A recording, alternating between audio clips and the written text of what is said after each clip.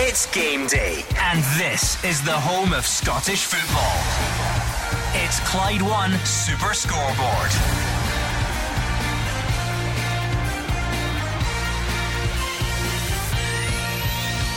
Good afternoon and welcome to Clyde One Super Scoreboard as domestic football takes centre stage once again after a busy week of European action. Giovanni Van Bronckhorst knows the Rangers fans expect nothing less than a win and a performance against Aberdeen. Dundee United, Motherwell, St Johnstone, Killie and Hibs St Mirren all have plenty at stake, and tomorrow it's one of Celtic's least favourite trips as they head along the M8 to Livingston. I'm Gordon Duncan. Joining me this afternoon, Gordon Dalziel, Mark Wilson and Hugh Keevins. It's D-Day. D is for desire, which the Rangers fans want to see from their team at Ibrox this afternoon. Some fans accuse certain players of having chucked it, to use their expression. D is also for the Dons, whose job is to get those Rangers fans on the back of the players, and that means that Giovanni Van Bronckhorst is in for a fraught afternoon. He cannot afford to drop any points, or the calls for a change of manager at Rangers will intensify. Strap yourselves in, guys. This could be tasty. Yeah, plenty of good fixtures this afternoon, but no doubt where the game of the day is. It's always interesting when Rangers play Aberdeen, especially at Ibrox, but as Hugh says, today it's a bit more significance on the fixture because of Van Bronckhorst and the form that Rangers are shown. Nothing else but a win will do for him. Big day ahead for him. Yeah, I'm looking forward to this afternoon, Gordon. Obviously all eyes will be in Ibrox to see the performance of Rangers against an in-form Aberdeen. Jim Goodwin must be going there with a lot of confidence, but there's a lot of important games as well. Hibs, St Mirren, 4th v 5th, Dundee United, Motherwell desperate for points, both teams, and obviously St Johnstone, Kilmarnock. So looking forward to this afternoon. Yes, sit back and enjoy. You can get in touch all afternoon on Twitter at Clyde SSB, and I'll give you the nod when the open line is here a bit later on in the afternoon. Plenty of exciting action. Only one place to start really, Ibrox for Rangers against Aberdeen. Andrew McLean is there. Yeah, well, it really does have the feeling of a vital game for Rangers and Giovanni Van Bronckhorst. Booed off here twice in the last couple of weeks. First after a poor display in that 1-0 win over Dundee in the League Cup, and then again after last weekend's 1-1 draw with Livingston. The fans aren't happy with what they're seeing. There's just a real lack of spark and cutting edge to them at the moment, and when fans start making their voices heard and turning against the team and the manager, it is a long old road back. So Giovanni Van Bronckhorst knows that nothing less than 3 points is good enough today, and he'll want them to put on a show for their supporters as well. He's emphasised they need to make a quick start because he doesn't want the crowd to get on their back early on, because that could make it a really tough afternoon for them here at Ibrox, as we saw last weekend against Livingston. Aberdeen probably not the team they want to be facing at the moment either. They've got 4 wins from their last 5. Jim Goodwin really finding success since changing to 3 at the back as well. It allows Bojan Miovski and Duke to play up top together, and they'll be hoping they can continue their good form and maybe capitalise on any potential nerves in that Rangers side. As for the team news, 2 changes for Rangers from that midweek defeat to Napoli. Out go Wright and Morelos, in comes Sakala and Cholak. Alan McGregor starts in goal for them today. The back 4, James Tavernier, Leon King, Ben Davies and Ridvan Yilmaz. The midfield 3, James Sands, John Lundstrom and Malik Tillman is Fashion Sakala and Ryan Kent either side of Antonio Cholak. The substitutes, McLaughlin, Davis, Matondo, Morelos, Wright, McCann, Barisic, Arfield and Devine. As for Aberdeen, no surprise that they are unchanged, just because they've been in that good form. It was a 2-1 win the last time out against Motherwell. It's Keller-Roos who continues in goal. The back 3, Ross McCrory, Anthony Stewart and Liam Scales. Jadon Richardson and Jack McKenzie, the 2 wing backs. Connor Barron, Ilber Ramadani and Leighton Clarkson, the 3 central midfielders. Duke and Bojan Miovski, the strike partnership. The substitutes, Lewis, Morris, Bassoon, Watkins, Coulson, Duncan, Milne, Kennedy and Ramirez. The referee for this one at Ibrox today is Stephen McLean, and the VAR, Nick Walsh. It's a phrase that gets thrown around far too often in football, Hugh, about it being a must-win game. Based on what the Rangers fans have been telling us for the last couple of weeks, is this a must-not-lose game for Giovanni Van Bronckhorst? Without a shadow of a doubt. Booed off after a win, booed off after a draw. Heaven knows what the booing would be like after a loss. So he cannot possibly slip up in this fixture, because it would mean that the Rangers fans would demand change. Point number 1. It would mean that Celtic would go to Livingston tomorrow knowing that they could build an even greater lead over Rangers in an early part of the season. It would create all manner of tension for that reason alone, and he simply cannot afford anything other than a win, an ugly, scruffy win. It doesn't matter, but a pretty win would be a help. Yeah, I actually feel like for some fans who call this show, Mark, they're looking for a win and a performance. How much of Giovanni Van Bronckhorst's future at the club does come down to today? Are we actually at that stage, or is that just the sort of emotional knee-jerk stuff that comes with the territory of some underwhelming performances? I think if he loses today, yeah, he does come under serious threat. I think a draw, then he probably limps on towards the World Cup break, and performances and results would then have to pick up dramatically within the remaining 4 games to that. A loss, well, the crowd will tell you what a loss does to you on the pitch, and the board would hear that. Whether they would act come Monday morning before the European game, maybe not, but I would certainly, I think, spell the end for me for him. Yeah, I think he would struggle. Mark said he would come under pressure. I think he's already at that situation. That's already knocked at his door for me. I think he will know today that, especially at Ibrox, in front of a big crowd, the way Rangers have played and performed, it's not been good. Fans are leaving in their droves after 75 minutes at Ibrox, which is not acceptable to the Rangers supporters. So he needs a big result today. But this will be a difficult game. This is a pressure game. He needs his players to stand up, be counted, and it'll be interesting to see what happens. I think that's even more of a point that Gordon makes there, because if it gets ugly in the 4 stands at Ibrox, who can handle that and who can't handle that in the Rangers team? Because while under pressure, more than a few of them have buckled.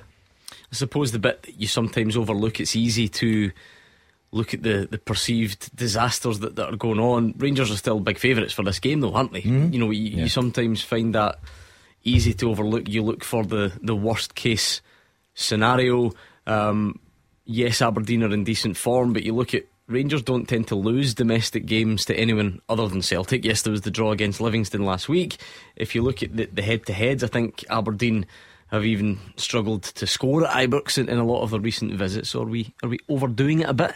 No, I don't think so. I think that there'll be a test of character today for the Rangers players for me. They know that the manager's under pressure. They know they're getting scrutinised as well. We've got guys phoning in claiming that Tavernier should be stripped of the captaincy, and look at the season that Tavernier had last year. So the players are coming under a lot of pressure. Look, it was a long time ago. I've played there at Ibrox, and the fans weren't having it. There was only 13,000 people turning up. You were getting booed off the pitch. It's a hard place to play if you don't perform. And I think that the big names today, the Kents, i.e. for example, for me, I think Lundstrom's got to step up to the mark. I know that a lot of people like Lundstrom, but I watched him the other night. I thought his work rate was terrible. That's got to improve today. They've got to show a desire and a hunger. One thing that intrigues me about Aberdeen is the foreign element there. They don't know they're not supposed to win at Ibrox. They don't suffer from what Lee Johnson, the Hibs manager, said was a mental block that Scottish players have when they're playing Celtic or Rangers. Miovski and the Duke, they don't know that this is supposed to be a long shot for them. So if they can just play their natural game, then Aberdeen could be a threat. However, if they take one look at Ibrox, the 50,000 crowd, take it all in and then shrink, then Rangers will be okay. What do you make of the team, Gordon? Yeah, it's interesting to Yilmaz in at left back keeps his place going. I think that everybody going along there would agree he was the one shining light the other night there. I think he performed. The rest, it's once again the question marks about people like Ken. I touched on Lundstrom, and I know that people will say, well, hold on a minute, he's been a big player for us. I think watching him the other night, he never broke out a jog for me. Away from home, under pressure at Napoli against a good team, you can't afford to do that. So I think it's a big game for him. I'm not surprised with the team. Once again, I know that there was a debate on the programme last night. Is it worthwhile? Because he's getting nothing out the wide areas, Gordon. Now, if Livingston go with the game plan, we all know what happened. We all read the papers. We'd seen what David Martindale had worked on all week. Let them have the ball in the wide areas. Let them put it in. We'll defend that. Now, Jim Goodwin will be no different to that, because that's the way Rangers are going to probably play today. Ibrox have got 2 wide players with pace. They're going to try and get wide. So Aberdeen will have a game plan to say, if Livingston can do it, we can do it.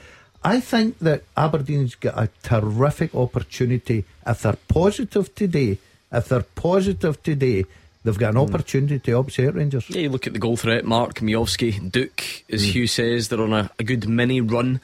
Jim Goodwin's looking for the away form though to improve. It did that, step one, away at Fir Park last week. They will still give you chances. Motherwell scored. You look at Kevin Van Veen, missed an absolute sitter.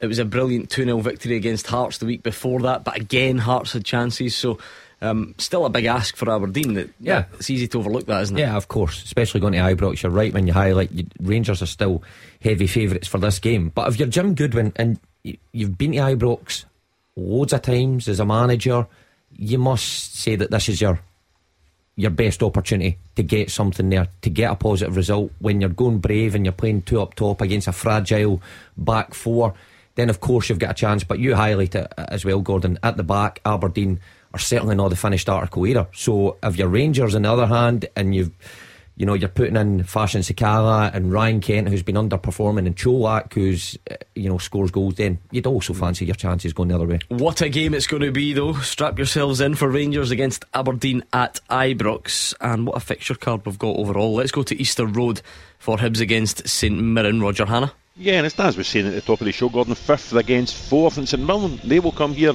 without a shred of trepidation. They've won in their last trip here in February. They've won 6 of their last 9 league games, and that's what's put them 2 points ahead of Hibernian in 4th place in the Premiership. They're without Scott Tanser, who was in a nasty car accident through the week with his wife. Best wishes to the two of them. But they do have Ryan Strain and Keanu Bacchus up against their Australian teammate Martin Boyle, as they all chase places in Graham Arnold's squad for the World Cup finals in Qatar next month. Plenty for those boys to play for. Hibs have suffered 3 straight defeats since they beat Motherwell here at the start of the month, and manager Lee Johnson's even turned to a psychologist to try and help his players deal with pivotal moments during matches. Interesting though that David Marshall's in the newspapers this morning still talking about mounting a campaign and qualifying for Europe, so he believes that Hibs can turn the corner and get back to where they think they belong. 2 changes from the side that lost here to St Johnstone 8 days ago. Kel McGuinness is suspended after his red card. He misses out against his former team, and Josh Campbell, the top scorer, surprisingly drops to the bench. That means there's places in the midfield for Noah Kenna and Ewan Henderson. So they go with David Marshall in goals. 3 at the back: Ryan Porteous, Rocky Bashiri and Paul Hanlon. Across the middle, Chris Cadden, Noah Kenna, Joe Newell, Ewan Henderson and Marian Cabrera. And up top it's Martin Boyle with Mikola Kuharevich. On the bench, Schofield, Tavares, Stevenson, Melkerson, Ewan, McGregor, Fish, Campbell and Aiken. St Mirren, unsurprisingly, unchanged from the side that beat Dundee United in Paisley last Saturday afternoon. So it's Trevor Carson in goal. They also have 3 at the back: Marcus Fraser, Alec Gogish and Charles Dunn. Across the middle, Ryan Strain, Keanu Bacchus, Ethan Erhahoen, Mark O'Hara and Richard Tate. And up top, Jonah Ayunga and Curtis Main. On the bench are Minsky, Shaughnessy and Kenny, Flynn, Reid and Kilty, Henderson, Grieve and Brophy. The referee is Don Robertson. The VAR is Greg Aiken. It was great to hear Hibs fully on brand at the start there, playing the Proclaimers, just to make sure everyone's not forgotten that that's the team they support. Let's Maybe go. the psychologist told them to stick it on. There's every chance. Let's go to McDermott Park. St Johnstone Killie is going to be watched by David Friel. No Proclaimers here yet, Gordon, but a big game in the bottom 6 between 2 teams who played each other just 24 days ago in the league, so obviously know each other pretty well. Killie edged that one 2-1 at Rugby Park, and it should be tight again this time. Do we look back? I think the last 5 meetings have all been decided by just the 1 goal. St Johnstone have actually won 4 of them as well, so they do have a decent record. They are sitting 9th, Killie are sitting 10th. There's only 1 point between them, so there's plenty of stake in this one. Killie arrive here on the back of a 5-game unbeaten run in all competitions. I think it's 4 in the league. But St Johnstone are obviously full of confidence after beating Hibs last weekend in that historic first VAR match. Callum Davidson's made 2 changes from that game. Graham Carey and Stevie May come in for Conor McLaren and Adam Montgomery, so it's pretty attacking lineup for St Johnstone. It looks like the usual sort of 3-4-2-1. Remy Matthews in goals, a back 3 of Alec Mitchell, Liam Gordon, Andy Considine with Trey Wright, Milker Hallberg, Ryan McGowan and James Brown across the middle, and Carey and Stevie May in behind Nicky Clark. Subs for St Johnstone are Parish, Bear, Crawford, Montgomery, Gallagher, McLennan, Phillips, Kucheravi and David Witherspoon. As for Killie, Derek McInnes knows this place very, very well. He started his managerial career here at St Johnstone, returns with a Killie squad minus the band, Kyle Lafferty and the injured Christian Deutsch. Obviously they have issues in attack, and as Cameron Youngster, he'll continue up front, but we need to remember Killie do have one of the country's in-form players in Danny Armstrong, the little winger that has been absolutely sensational. 4 goals in his last 5 games and has really become a talisman for them. Derek McInnes makes 2 changes from the win over Ross County last week. I think he's just maybe stiffening it up a wee bit. Ryan Alabiosu and Ben Crisane are replaced by Rory McKenzie and Chris Stokes. So it looks like a sort of 4-3-3 formation. Zach Hemming in goals, Lewis Mayo, Ash Taylor, Joe Wright and Chris Stokes at the back. Rory McKenzie, Alan Power and Keir McInroy in midfield, with Danny Armstrong and Jordan Jones beside Innes Cameron. Subs for Killie are Walker, Dossett, Shaw, Murray, Waters, Donnelly, Alabiosu, Wales and Polworth. And the referee at McDiarmid Park is Craig Napier, and the VAR is Ewan Anderson. The VAR, we'll catch on to that, I'm sure, later on in the show. Let's go to Tannadice. Dundee United against Motherwell. Selina Jackson is going to keep an eye on that one. Yeah, good afternoon from Tannadice. It's lining up to be a pretty interesting game in the Super Scoreboard derby today in the bottom half of the table. I feel quite lucky to be covering the big glamour tie today. Dundee United have found a wee bit of form at home recently. Of course, those big wins over Aberdeen and Hibs earlier this month. As for Motherwell, though, I'm sorry to say it, Gordon, they've been struggling at home and on the roads. They've picked up just 4 points from their last 7 league games. One of them came the last time they faced Dundee United. That was a goalless draw at Fir Park. So I'm hoping for a more exciting encounter this time round, but I know that might not be great for relations in the studio. Let's get your teams. Liam Fox has made 4 changes to his Dundee United side this afternoon after their 2-1 defeat to St Mirren last time out, with Eriksson, Niskanen, Jim and Middleton all on the bench. So Mark Bidigiti is back between the posts. You've got an unchanged back 3 of Liam Smith, Ryan Edwards and Scott McMahon. In front of them, Kieran Freeman, Dylan Levitt, who's back from injury, Jamie McGrath, Craig Sibbald and Aziz Betch, and the strikers are Tony Watt and Stephen Fletcher is back too after coming on as a sub and scoring last time out. On the bench, Eriksson, Graham, Niskanen, Pollitt, June, Middleton, Meekson, Sadat and Harks. As for Motherwell, just the one change from their 2-1 defeat to Aberdeen. Ross Tierney drops out and is replaced by Connor Shields. So in goals, it's Liam Kelly, then a back 4 of Paul McGinn, Sondre Solholm, Ricky Lamy and Matt Penny. Then you've got Stuart McKinstry, Callum Slattery, Connor Shields, Sean Goss and Blair Spittle. And up front, it's Kevin Van Veen. The subs, Oxborough, O'Donnell, Mugabe, Maguire, Cornelius, Moult, Morris, Tierney and Miller. Your referee here at Tannadice today is John Beaton and your VAR is David Munro. Right, text Fraser Wishart, whatever he is, tell him he's not getting back on. Selina's taking his gig and he's never getting it back. It was nice to know. What Selina was really trying to tell you there is that Motherwell are rotten on the road. Motherwell are rotten at home. In terms of the DVLA, you're an old banger. Well, it would take one to know one, wouldn't it? I think I think it's true though on the Super Scoreboard derby, Wilson and producer Callum versus the 2 GDs in here, so we'll see how that one pans out. Looking forward to it. Let's stick with a Lanarkshire theme. Hamilton against Cove Rangers is our featured championship match. Gabriel has the teams there. Yeah, battle at the bottom of the championship here at New Douglas Park between 2 teams in desperate need of a victory. The hosts Hamilton sit bottom of the table. They've lost 5 of their last 6 games, but they know a win today could push them up to 8th and above their opposition from the northeast. Aki's head coach John Rankin makes 4 changes to the side that lost to Arbroath last week.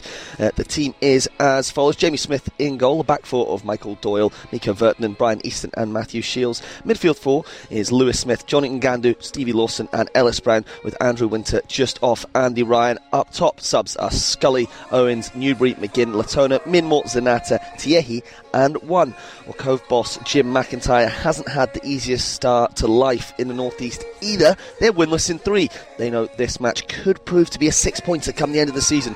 They currently sit in 8th, just above the drop. He makes 1 change from the team that drew 2-2 with Ayr 7 days ago. Max Johnson comes in for Evan Towler.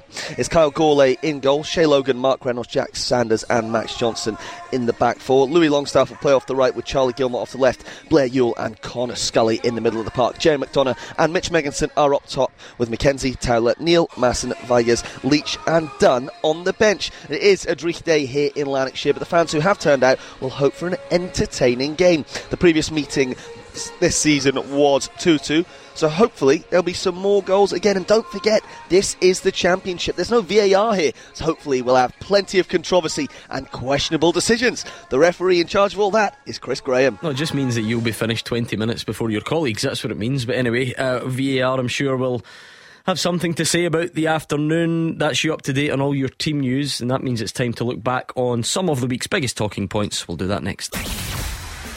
The team with the biggest support in Glasgow and the West. This is Clyde One Super Scoreboard. Hugh Keevins, Mark Wilson and Gordon Dalziel are in the studio. The top team are all around the grounds. They've given you team news ahead of the 3 o'clock game. So let's pause for some reflection, as we often do on a Saturday afternoon. Look back on some of the week's biggest topics. And again, Roger Hannah, we're not knocking it. It's a nice busy schedule. It's been another midweek completely dominated by European football. Yeah, it feels as if we've been here before as well, Gordon. Celtic starting, playing reasonably well in patches, but not getting the win that they craved and out of Europe. Rangers taking on a quality side, again away from home, losing by a number of goals, and all but out of Europe. And Hearts out of Europe before kick-off on Thursday night, but managed to salvage a bit of pride with a win. So it's been an autumn that has taught Scotland's best clubs exactly where they stand in the sort of pantheon of European greatness, if you like. What it does though, Roger, is it clearly feeds into today, particularly for Rangers. We always hear it, don't we? We get pre-season predictions in, and we'll always hear comments along the lines of that Europe's just a bonus and it can be a free hit and the league is the priority and all this sort of stuff. But the Rangers fans who are heading along today acknowledge that Napoli was a tough test, but their mood today has still been made worse by what happened in Naples. That's just the way it works, isn't it? Yeah, and if you take things in isolation, 3-0 away in Naples, it's not a great result, of course it isn't, but it's probably where Rangers are at the minute. You know, Liverpool went there and lost heavily to Naples as well. They're top of Serie A. They are a very good team. That's not what's irking the Rangers fans when they arrive at Ibrox today. What is irking them is the drop points against Livingston last Saturday, the ponderous performance against Dundee in the Cup a few days earlier. They weren't even great when they won games against Motherwell and Dundee United, so you can't pull the wool over the eyes of the Rangers fans. They know what they're seeing and they're not enjoying what they're seeing just now. And as the boys were saying at the top of the show, this is an enormous game for Rangers and for Giovanni Van Bronckhorst, because if the result goes the wrong way, it really does intensify the pressure on the manager. So what do you think then? The criticism that followed Wednesday, over the top, unfair or justified? The criticism, I don't think it was over the top. Rangers set a standard in Europe last season by going all the way to the Europa League final, and I know this is a different competition and I know this is a level up, but the performances haven't been good. The results have been awful. They've lost 5 straight games in Europe. They've lost 6 out of 12 in all competitions, and for Rangers supporters that's difficult to stomach. I did notice that Napoli had gone 2-0 up inside 19 minutes this afternoon with a Victor Osimhen double. He didn't even play against Rangers, so there is an obvious acknowledgement as to the level there, David Friel. But it's been bruising. I know arithmetically Rangers still can finish third. It would take an unbelievable evening against Ajax at Ibrox. So it's been a pretty rough ride, hasn't it, this Champions League? Yeah, it has. I mean, you think back to the scenes in Eindhoven when Rangers celebrated getting there, Gordon, and to be perfectly honest with you, since their first game it's been a bit painful. You know, I think it's been a bit of a tortuous process for Rangers, a bit of a slog, and you know, it's crazy to think that in this calendar year Rangers on the road to the Europa League final had such highs in Europe. You know, Red Star Belgrade, Dortmund, Braga, Leipzig. You know, daring to dream in European football was, I know Rangers didn't win the league, but it was leading to a feel good factor at the club. And then you go into the better competition, and to be honest with you, you know, the element of it to me is it's just knocked the players' confidence. And you can say all you want about expectations, etc., but if you are taking, you know, 5 beatings like Rangers have, it's going to affect you. And you know, I think today's a huge game for Giovanni Van Bronckhorst, but I would actually also say the Ajax game on Wednesday is just as big, because it's the most winnable game of the group, and if Rangers were to finish with 6 defeats, I think that piles pressure on them as well. Well, if they lose, of course, David, you would know that would make Rangers the worst ever group stage competitors in the history of the Champions League. So you're right, that would be another black mark against the manager. Their Champions League group stage phase has been utterly dismal, dire. 7 goals lost to Liverpool at Ibrox, a record defeat at Ibrox for the club. How Giovanni Van Bronckhorst survived that, I do not know. At the same time, Celtic fans are bigging up, to use the young person's expression, their performance in the Champions League. They are kidding themselves on. Celtic bottom and out. They've scored 3 goals, they get 2 draws, and they await a torrid time in Madrid. And if Rangers were to beat Ajax by whatever margin, and Celtic lost in Madrid, which they will do, Rangers would have more points. And I'd love to hear Thursday night's Super Scoreboard if that happens. Are the Celtic fans not just pointing out the odd sort of sign of progression here and there, or the odd performance that gave them belief?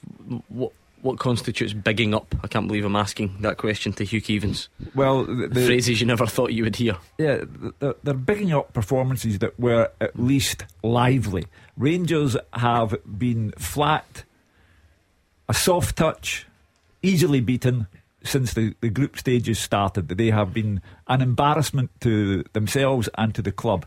Celtic, you get the occasional flurry of excitement, but it still comes down to a draw, home and away, against the displaced persons of Shakhtar Donetsk. 3 goals, bottom of the table and out. Listen, I think there is a stark difference. I know, Hugh, what you're saying. The points on the board tell the end story, but there is a certain way of playing, and I think that's, that excites fans and gives them optimism going to the games, and Ange Postecoglou certainly has that in this Champions League campaign. Giovanni Van Bronckhorst is as far away from that as you can get, and the decline in the performance levels for Rangers for that game against PSV Eindhoven have been alarming, because the PSV Eindhoven game was carrying on for what they did in the Europa League. They looked like a team who could handle going away from home against really anybody in Europe and putting up a good fight. Whatever's happened between the qualification for the Champions League and the actual Champions League taking place, who knows, because it looks like a totally different set of players that's representing the club. It's a culmination, Gordon, isn't it? It feels like individually those Champions League results are not that surprising.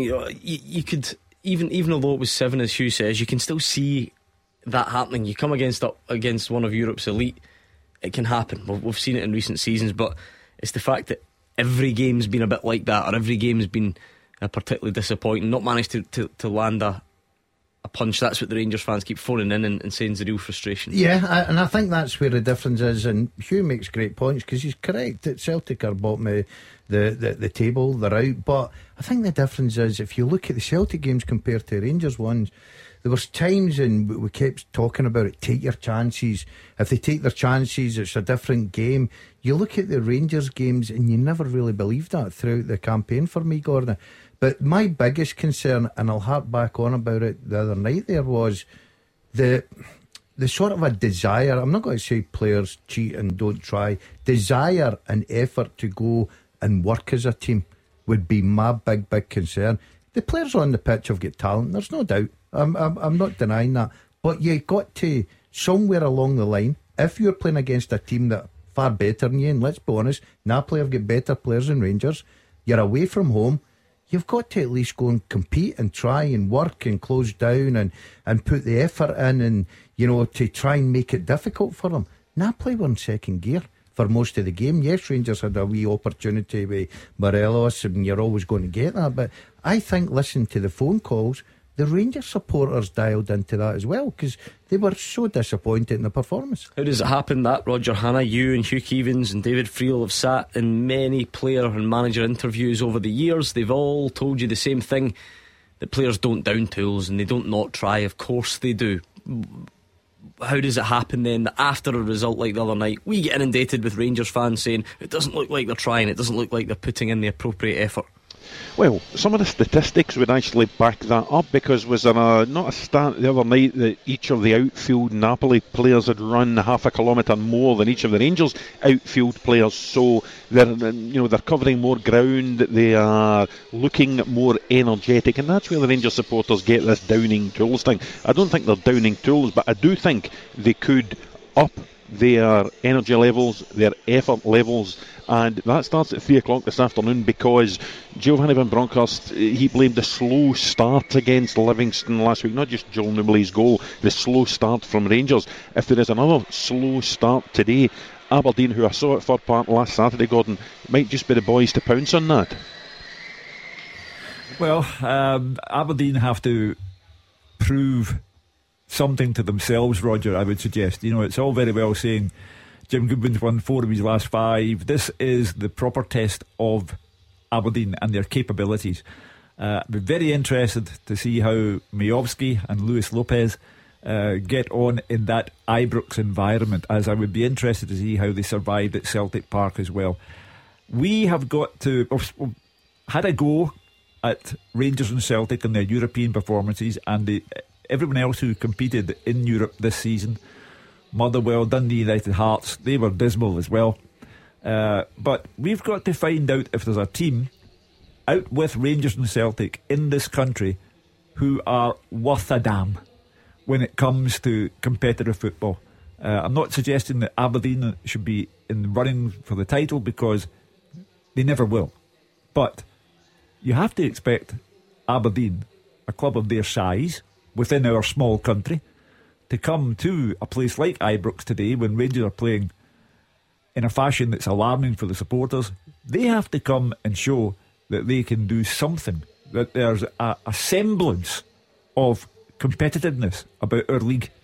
When you look at Hearts, Roger Hannah, the margins are different, I suppose, because they're finished bottom of the group and can't progress, finish third in the group. But ultimately, those two wins against Riga are probably worth a few players' salary for a year for Hearts. So that in itself is like, it's a level of success. Does that sound a bit defeatist? Of course you want to aim for more, but that's still something tangible to take away from a European group stage. Yeah, very worthwhile for Hearts. Very valuable, about £500,000 secured the other night with that win against RFS. Hearts have probably punched their weight in the group. If you look at budget, Fiorentina and Besiktas here should finish first and second in the group, Gordon. Hearts should finish third. They've done well to beat RFS home and away, and if they can now focus on another third place finish in the Premiership, they will look at European football next season and probably benefit from the experiences they've had this year. Let's leave it there then, because we've got domestic football on our minds this afternoon. Some fantastic games, of course, at Ibrox and beyond, and we'll go back around the grounds next. The winning team all season long. This is Clyde One Super Scoreboard.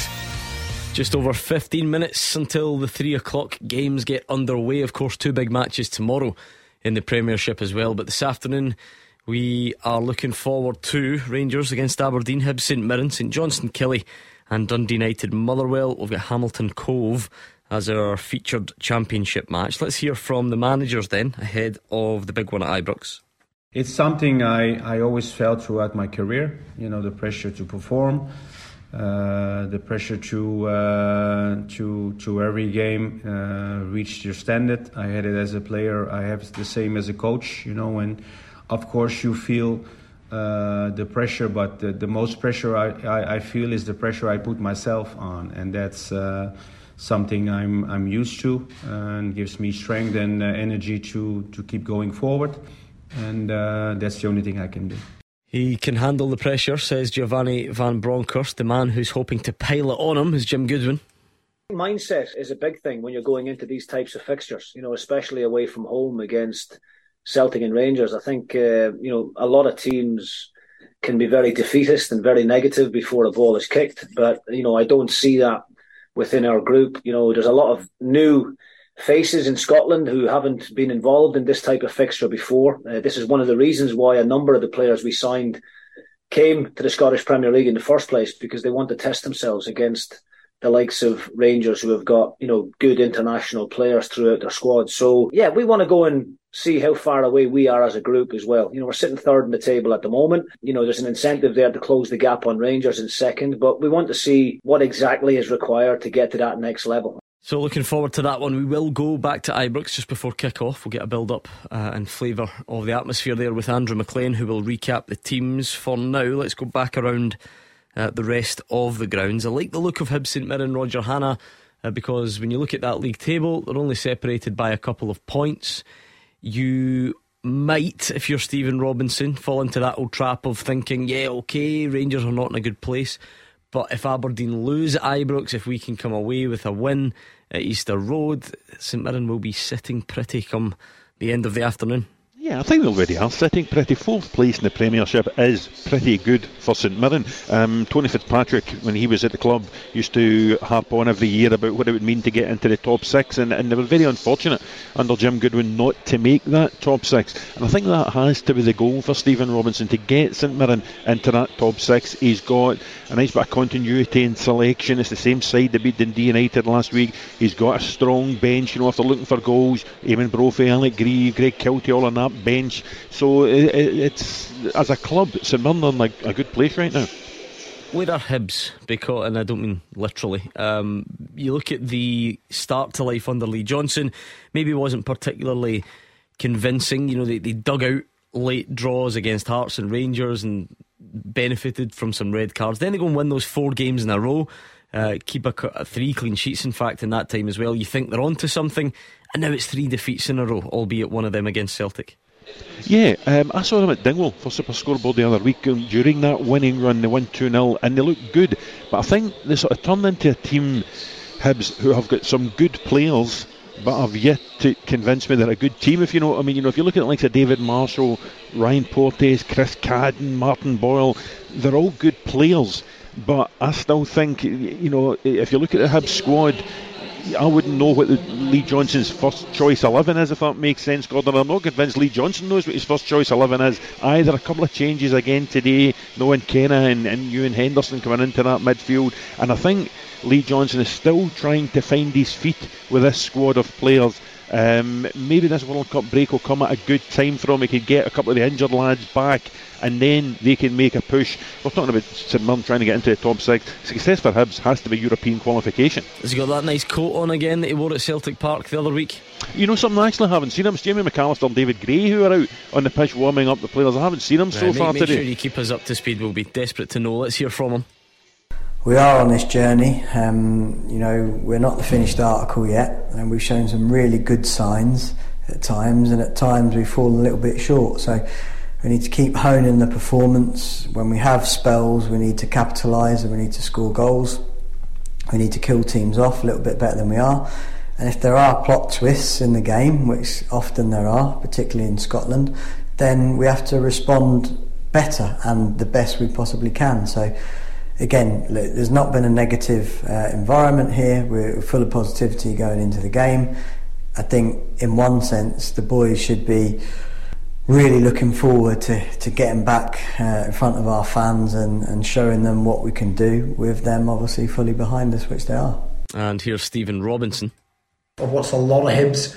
I think Lee signed a lot of good players, a lot of pace in the team. I think I spoke highly about Martin Boyle before. He's a player I've rated very, very highly for a long time, and he's a big threat. They've got a lot of strengths to, they're a team that's open to play expansive football as well, but they also have got that threat on the break with the pace that they have. Our away form can be better. Our home form's excellent. I think we've made it a real fortress at home. We've picked up a lot of good results. Away from home, our performances, surprisingly maybe to hear me say that, I think have been very good. Against St Johnstone, against Rangers, Aberdeen was a bit of an anomaly with 10 men, but we've played well without getting results. We have to try and turn those into 90 minutes of good decisions. St Johnstone against Kilmarnock. David Friel is at McDermott Park. David, is this the kind of fixture at this stage in the season where it's early but it's not that early, so perhaps the type of fixture that determines whether you're able to look upwards or whether you're getting set for a bit of a relegation battle?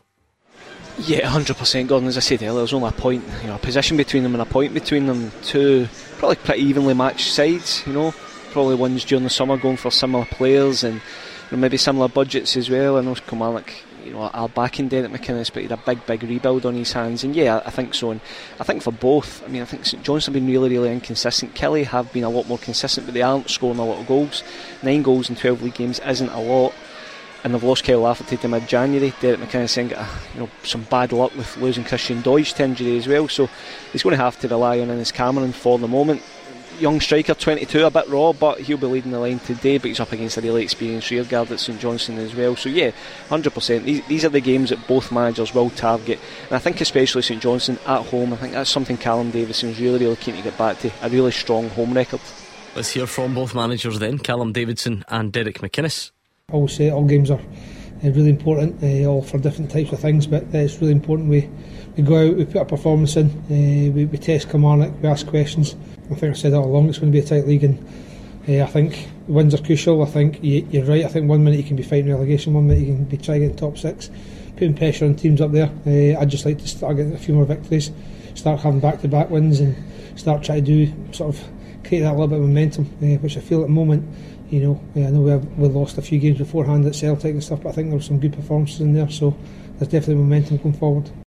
The type of form that we're showing at the minute, the level of performance, is exactly what I was hoping for from the outset. But for one reason or another, finding out about the players finding out about the league. But I think we're settled into the Premier League now, and I think that certainly the cup run's no done us any harm either in terms of building confidence. So, but players are players. They go in, they play good, get some good performances, get some good results. It breeds confidence. We've had 2 clean sheets in a row now in the Premier League, which helps us, particularly when we may be a wee bit short of some of our attacking options, so that keeping clean sheets is vitally important, and it was great we managed to do that.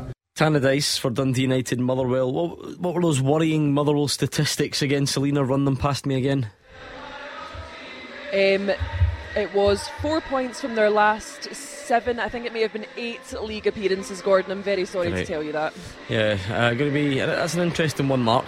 I'll be keeping an eye on you too. Make sure you're not fighting over it. Gordon DL being a big Motherwell fan. You being a Dundee United legend, obviously. Of course. Yeah. What do you mean, of course? You weren't a legend. Yeah. Selena will tell you that. There'll be pictures of me all over the walls at Tannadice. I'm sure 4 points. The Steelmen 4 points ahead of Dundee United. So the incentive is there to close that gap. Motherwell not on a great run.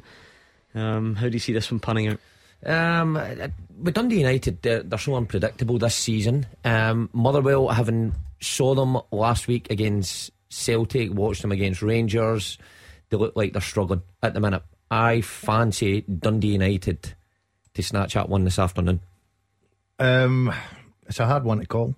I think that Motherwell need a result. Dundee United are scrapping for their lives down there, Gordon.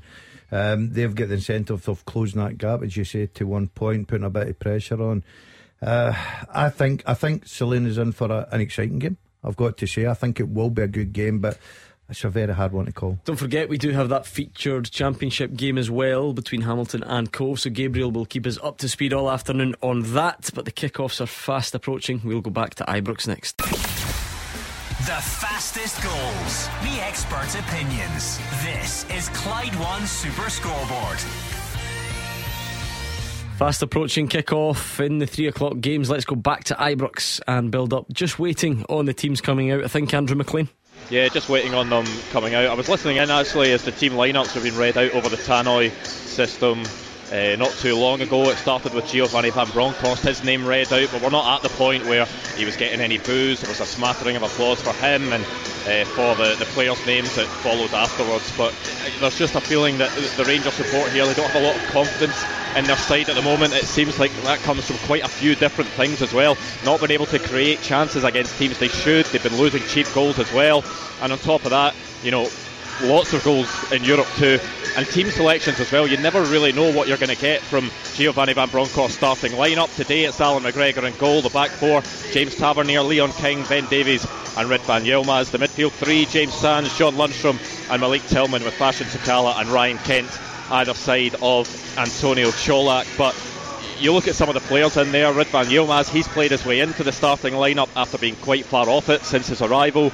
James Sands started as a centre-back at the start of the season. He was out the team for a while, then he's back in the team as a midfielder. The right wing spot has been a bit of a lottery in recent times as well. It looks as if Van Bronckhorst has settled on pace, but sometimes it's right, sometimes it's Matondo. Today it's Sakala that gets the nod, but it doesn't really seem like rotation in these Rangers teams. It seems like he's still trying to work out what his best starting 11 is out of the players he's got available to him at the moment. But the one thing Rangers cannot afford today is a slow start. I can already imagine what the atmosphere would be like in here if Aberdeen get an early goal or even put early pressure on Rangers, because we saw what happened against Livingston last weekend, and there was the early goal from Joel Nouble, and straight away the fans were on the backs of the team and on the player when there already is that feeling of disconnect with the team. That would just create a tension that really wouldn't help these players at all. Van Bronckhorst said yesterday that it's best when everyone is working together, but you feel that'll only be the case if the players put in a performance to lift the crowd as well. The players are out at the moment. They've got their show the racism, the red card placards that they are just about to hold up as well. There's an applause around the stadium as they hold those cards up. I'll read that Aberdeen team to you as well. Kilarus in goal for them today. Ross McCrory, Anthony Stewart and Liam Scales are the back three. Jayden Richardson and Jack McKenzie the wing backs. Connor Barron, Elber Ramadani and Leighton Clarkson are the three central midfielders.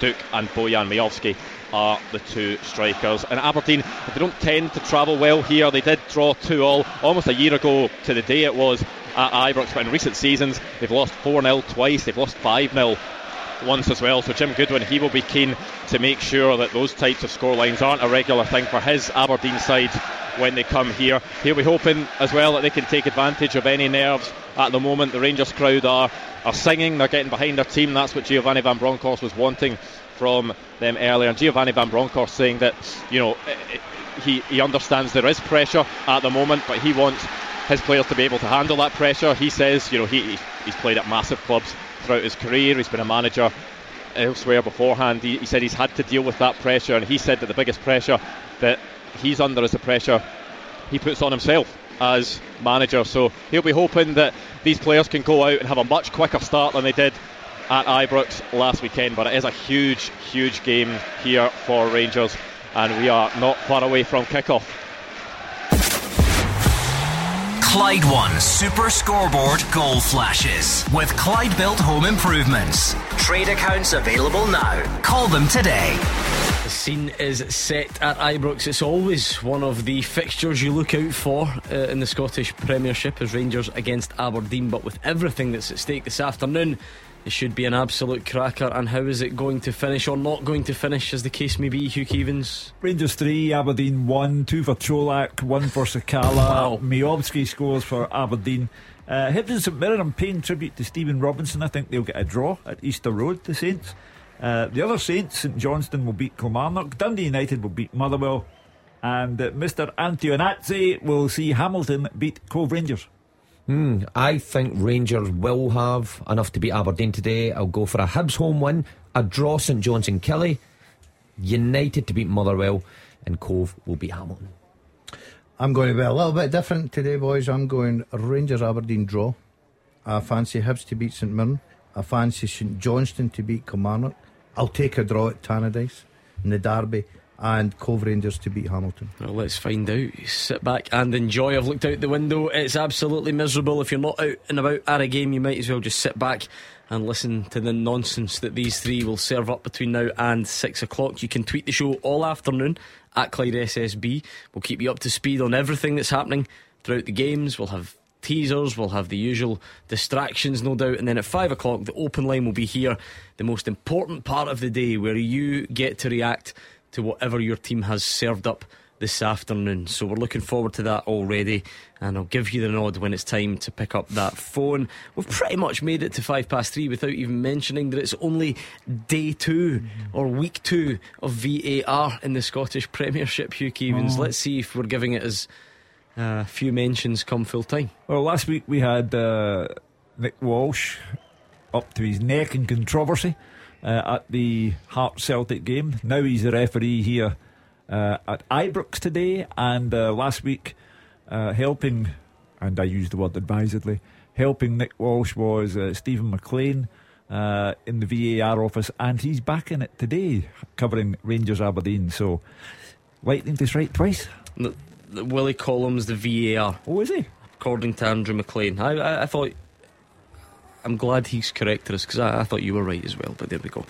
Andrew McLean says Willie Collins, the what VAR. Could possibly go wrong? Apparently. So there we go. We'll keep you up to speed on any. Don't think, producer Callum, have we got our VAR flash button yet? No, still just goal flashes. Yeah, we need one, don't we? We need to get one. Yeah, we need to get one, surely. Come up with, because last week it was chaos.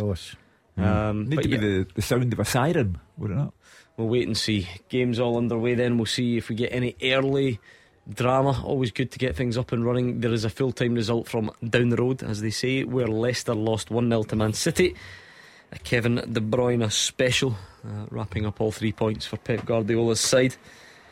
Sensational free kick that was. Yeah, look forward to watching that match of the day. Yeah, I was just thinking more about Pep with the sort of stained jeans and the hoodie I on. love it. Not Maddie. Imagine that, you at Somerset with a hoodie. Ridiculous. The two either side of me, Gordon, were not having Pep's attire. No. Hugh's more a suited and Trilby kind of Levi jeans on the touchline. Doesn't even fit him. Baggy at the back. I You've know. got to tidy yourself up when you're a manager of City. Funnily enough, it's been quite the week for you, because there's a lot of attention paid to your dress sense the other night in the show. You came dressed like a very young man. You and Mark, I think you're missing the word sharp. You and Mark went off to Robbie Williams together. Yeah, and didn't see him the full night. In a taxi that was arranged on these very phone lines, because someone phoned and offered to give you a lift. Yeah. Did it all work out okay? Did it all go to plan? Oh, it was brilliant. I mean, the taxi journey in was Can great. we not thank John? John was. Oh, John, yeah. I John the sent taxi John a man. text just to thank him. That's the kind of guy I am. And he Did you went tip him though? No, we did. We went a $5 each. Goal flashes with Clyde Built Home Improvements. We'll get back to that. It's St Johnstone have taken the lead. St Johnstone 1, Kilmarnock 0. And speaking of doing things that the youngsters do, it's Stevie May that scored, right? Now, what's the celebration he's been doing? Yeah, the griddy. Yeah. And Gordon Dalziel. There's a whole generation. By the way, even my generation, Hugh, isn't quite sure about that. So I'm not sure about Stevie May doing it. I mean, he looks like a bag of washing at the best of times. So Gordon Dalziel, what he's doing dancing about, I don't know. Gordon Dalziel has been practising. I'm not very good on it. I was getting up and down the hall. You got the griddy in your locker, do you? Not yet, no, but I will get it. Don't you worry about that. John Lubley did it, did he not, at Ibrox He last did, week? he did. Don't think Daz is quite perfected it yet. Looks. Do you think it's the hit? Like you're getting an electric shock. I think it's the treatment injury that stops yeah, you. it's a bit stiff in the right hand side there, so might have a problem. leave But the I'll give griddy it. to the Listen, experts. you can only give it a go. Yeah, I'm not sure if he's whipped out the griddy for this, because it was a shot or a cross that was deflected in and not entirely convincing, but they all count, as the saying goes. So St Johnstone 1 up. Rangers have started well. Yilmaz and Tillman both looking quite lively, forcing some early corner kicks and trying obviously to get the crowd on board. Certainly wouldn't want it to go the other way like it did last week. Were Livy 1 up by now? They were, yeah, far off it, yeah. Kent gone to the byline, he's crossed it from the left. It was a bit of an awkward height though for Sakala, and he tried to almost get his knee on the ball, and it ended up over the bar. So bright start from Rangers. Well, so everything went okay. Sorry, just quickly, the Robbie Williams, because I've been inundated with people asking me how you two got on. There was a lot to it. We went in the taxi, and to be fair to John, I did ask for nuts. He did bring. He dry roasted. I was a bit disappointed. I actually pointed out it was salted. I was looking for John, but we got there, and then what happened was I never seen Wilson again until that sounds great yesterday. Yeah. And I've got to say, the many people that stopped me on the way in and said, "Look, sharp is not even the word, Dazzler. Not even a It was word. a different word." Anyway, we had to get the And I couldn't a seat. understand the hand signs. I wanted to stand like thousands do at a guy. He says he wasn't standing, so we got him a seated ticket, and he sat the full concert. But you enjoyed yourself. It was brilliant. You loved it. But the problem was, right, I should have went to the standing area because I was up in the gods, and Robbie Williams was 3'2", right? I think it was him that was down there. I don't know. They could have been anybody. Yeah. But then what happened, Gordon? Somebody tested me right away. Girl and guy in front. Once the DJ, rock DJ, come on, they get up. They got a tap on the shoulder. No, excuse me. You didn't. You didn't ask him. You asked him to sit down. You're joking. That is Not at all. They're not ruining my enjoyment. That is socially unacceptable. No, it's not. That's, no, it's that's not. terrible. I feel embarrassed They've for you. done the right thing standing up. If that's the case, take all the seats out. Right, the seats are there for a reason. Hugh, you'll be pleased to know Brighton have gone 1 up against Chelsea. Leandro Trossard, the grandkids at that one, I take it. I texted Archie this morning and I said good luck, and he said we'll need it. Tell you who needs some good luck: St Mirren, because Hibs have taken the lead. Goal flashes with Clyde Built Home Improvements. Yes, Hibs 1, St Mirren 0. Kuharevich with the goal. It was a great move, actually. It was Newell to Cabraja and a tap in to finish it all off. So good start for the Hibees. Well, early days yet. St Mirren have done too much of late to write them off at this early stage. Okay, let's do your teaser, Hugh, if you're ready. Give some audience participation. The first half teaser with the scottishsun.co.uk/football for the best football news and opinion online.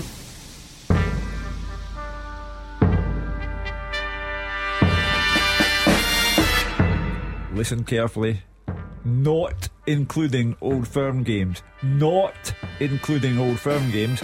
Name the last 7 players to score a hat-trick against Celtic or Rangers in Scottish domestic football or the Champions League. Now, I'm not talking Can I do the unthinkable here, and we'll just revisit that because we've got a bit of drama here. Hibs have not taken the lead. VAR has ruled it out for offside. There was a big delay whilst they checked if it's the right call. Good, got there in the end. A couple of weeks ago that would have stood erroneously, but the celebrations are over and ready to kick off. So it is level between Hibs and St Mirren. That goal has been ruled out due to VAR. And Rangers fans, just when you think it can't get any worse, don't worry, you're not trailing, but Yilmaz has already gone off injured and been replaced by Barisic. He's the one you wanted to see back in the team. I'm very sorry, Hugh, but I know you like the drama. Anyway, of course, let's go again with the question. Edinburgh is the capital of VAR at this rate. Not including Old Firm games. Name the last 7 players to score a hat-trick against Celtic or Rangers in Scottish domestic football or the Champions League. I'm not talking about Champions League qualifiers. Anybody can get a hat-trick there. I'm talking about proper stuff. So who are the last 7 players to score a hat-trick against Celtic or Rangers in domestic football here or the Champions League? I like that. So it doesn't include each other, as Hugh quite rightly says. Name the last 7 players to score a hat-trick against Celtic or against Rangers, either domestically or in the Champions League.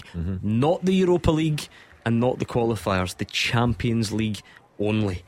Okay, we've got one of these in our featured championship game.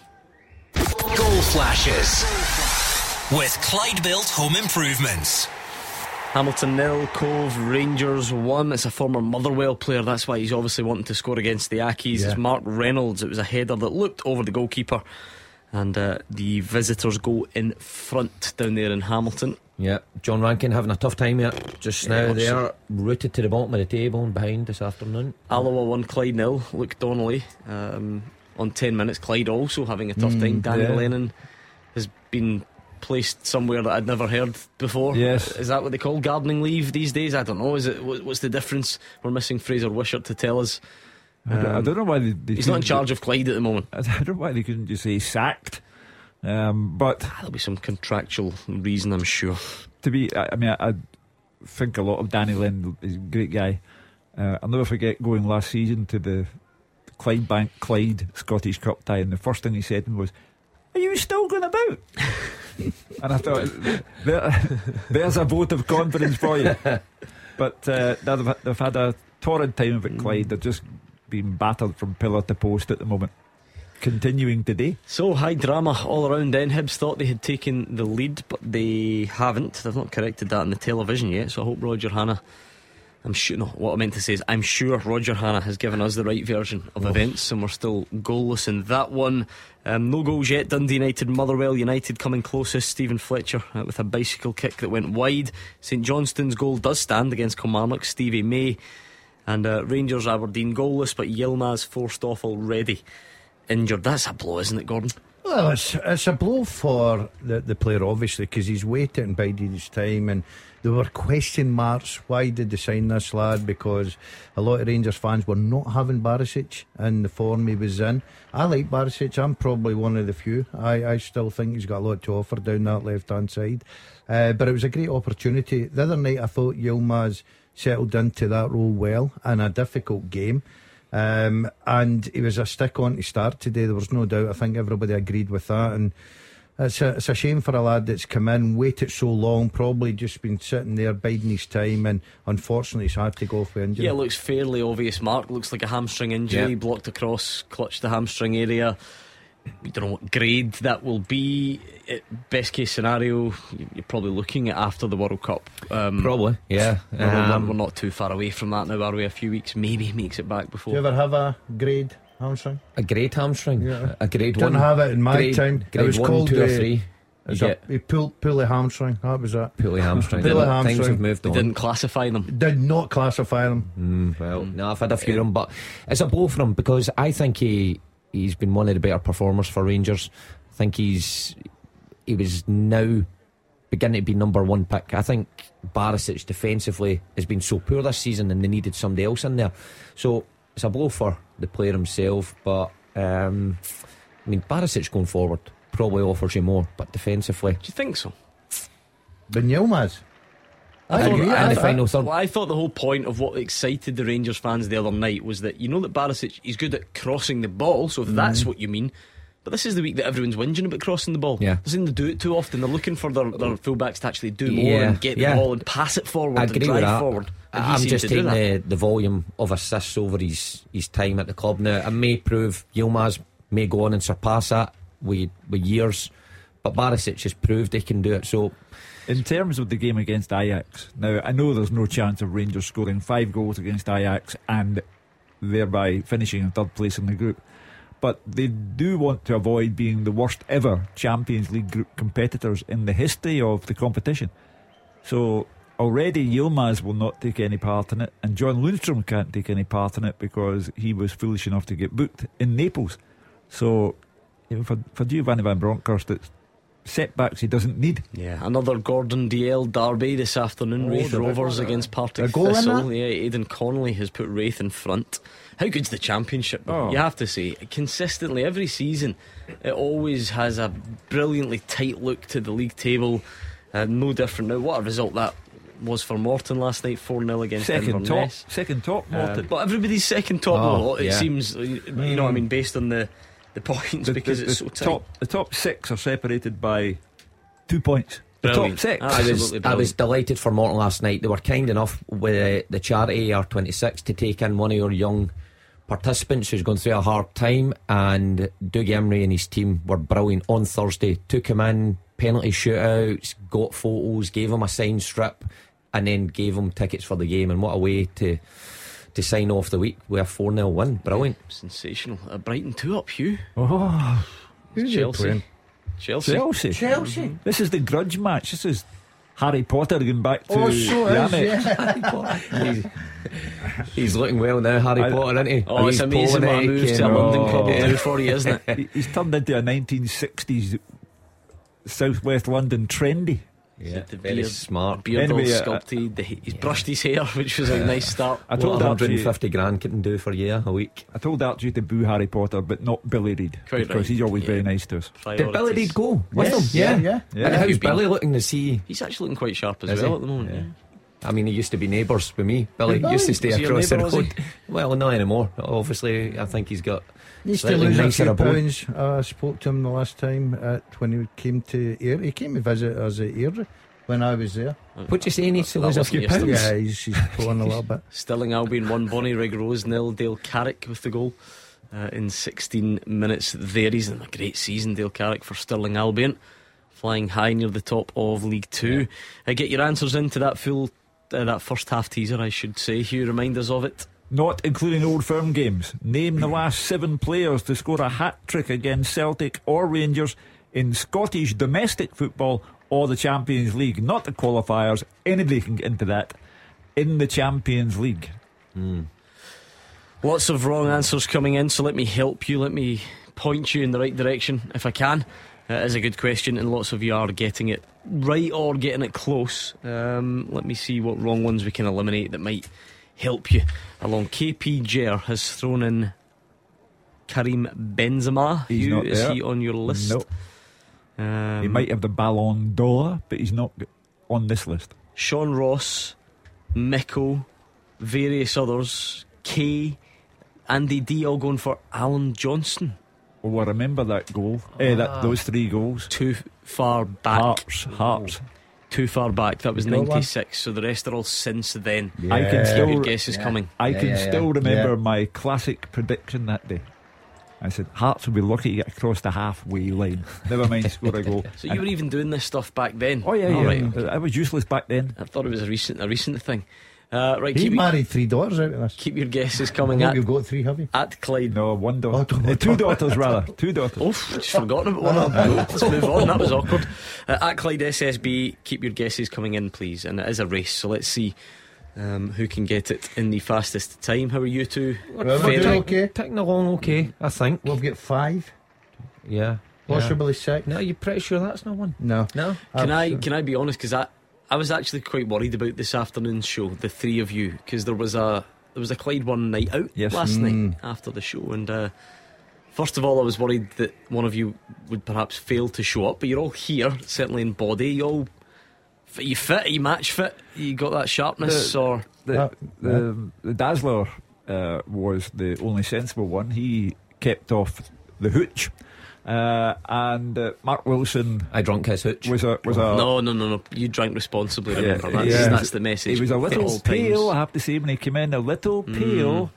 He's the same colour as that white T-shirt he's wearing. But there was a creamy buns put out in front of him. I didn't realise the nonsense of this guy, and I'll use the word nonsense. He speaks after a shandy, right? Because I'm usually in the same sort of a wavelength. Yeah, you're worse usually.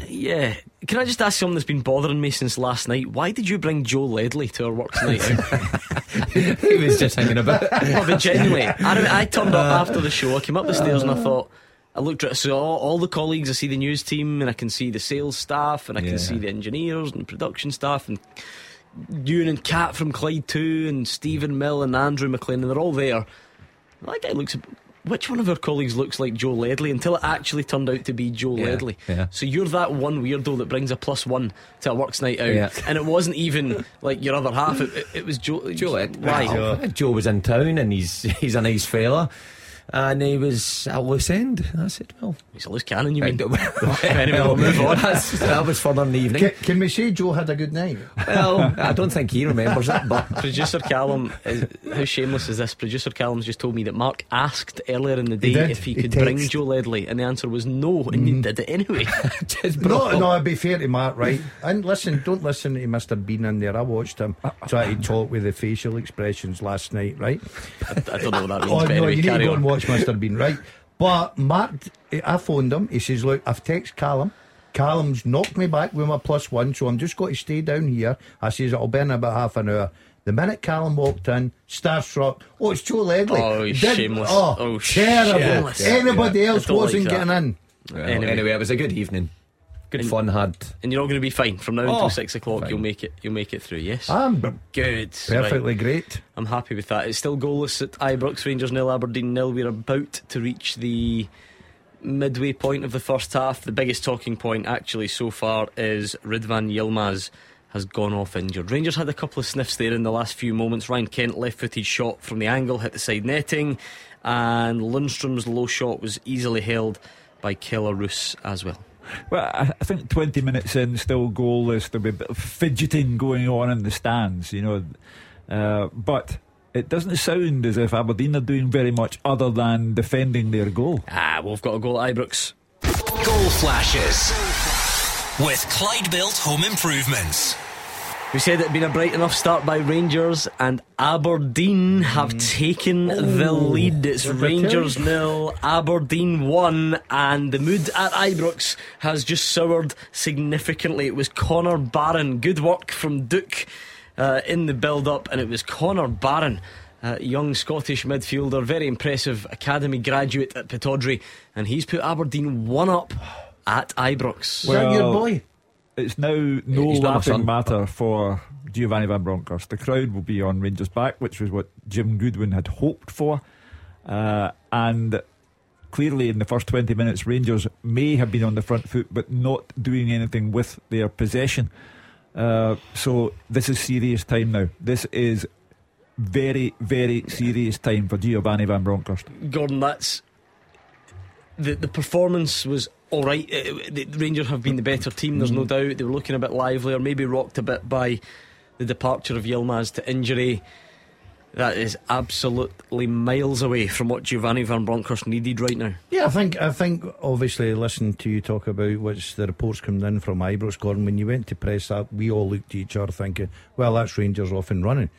But I hooked you in. Yeah, you certainly did. Emphasis on my voice there. It was absolutely brilliant. Hugh's glasses fell off and everything. But I said earlier that I thought this was an opportunity for Aberdeen today.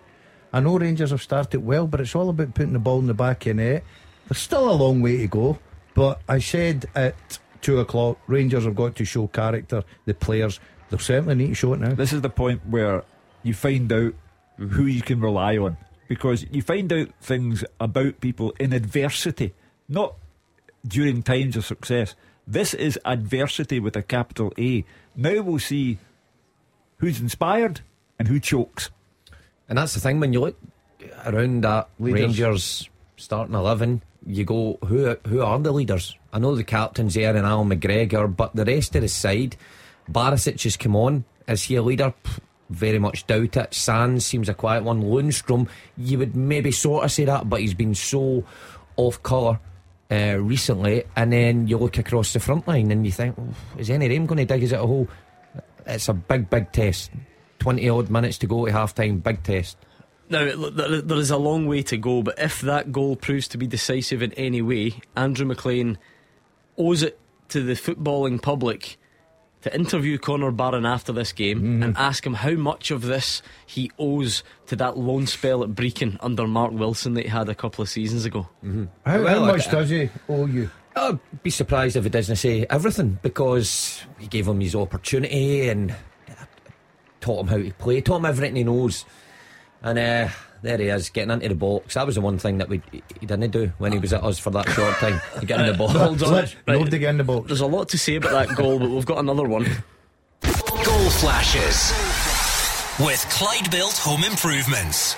Goal Motherwell, Dundee United 0, Motherwell 1, and it's Sondre Solholm headed in after a bit of a scramble in the box, and he gets the final touch to make it Dundee United 0, Motherwell 1. You're happy with that one, Gordon DL? Yeah, big goal. Certainly needed, Gordon. The performances and the results haven't been great, slipping down that league. Dundee United a chance to breathe right down Motherwell's throats today, but off to a good start. And certainly needed a goal. So, but still a lot of football to be played. Let's not get carried away yet. Just on that Aberdeen goal, I think, Mark, there's a lot of talk about the role Giovanni Van Bronckhorst is playing. He will be furious with his defence. Now, Duke is excellent, and he has been for the last few weeks, and everyone knows. So he does really well down the left, and he's twisting and turning, and he's making it tough for Leon King. He then goes down under a challenge from James Tavernier, which might have been a penalty, I don't know, but James Tavernier stops to tell the referee that it's not a penalty, at which point Conor Barron just sticks the ball in the back of the net. It is inexplicable from the Rangers captain. He actually ignores the ball to make a point of saying to the referee that's not a penalty, and then Conor Barron runs and strikes it into the roof of the net. That's amazing. That's amazing. I'm not sure I've seen anything like that. A professional football player at any level doing that is unforgivable. What is he thinking about there?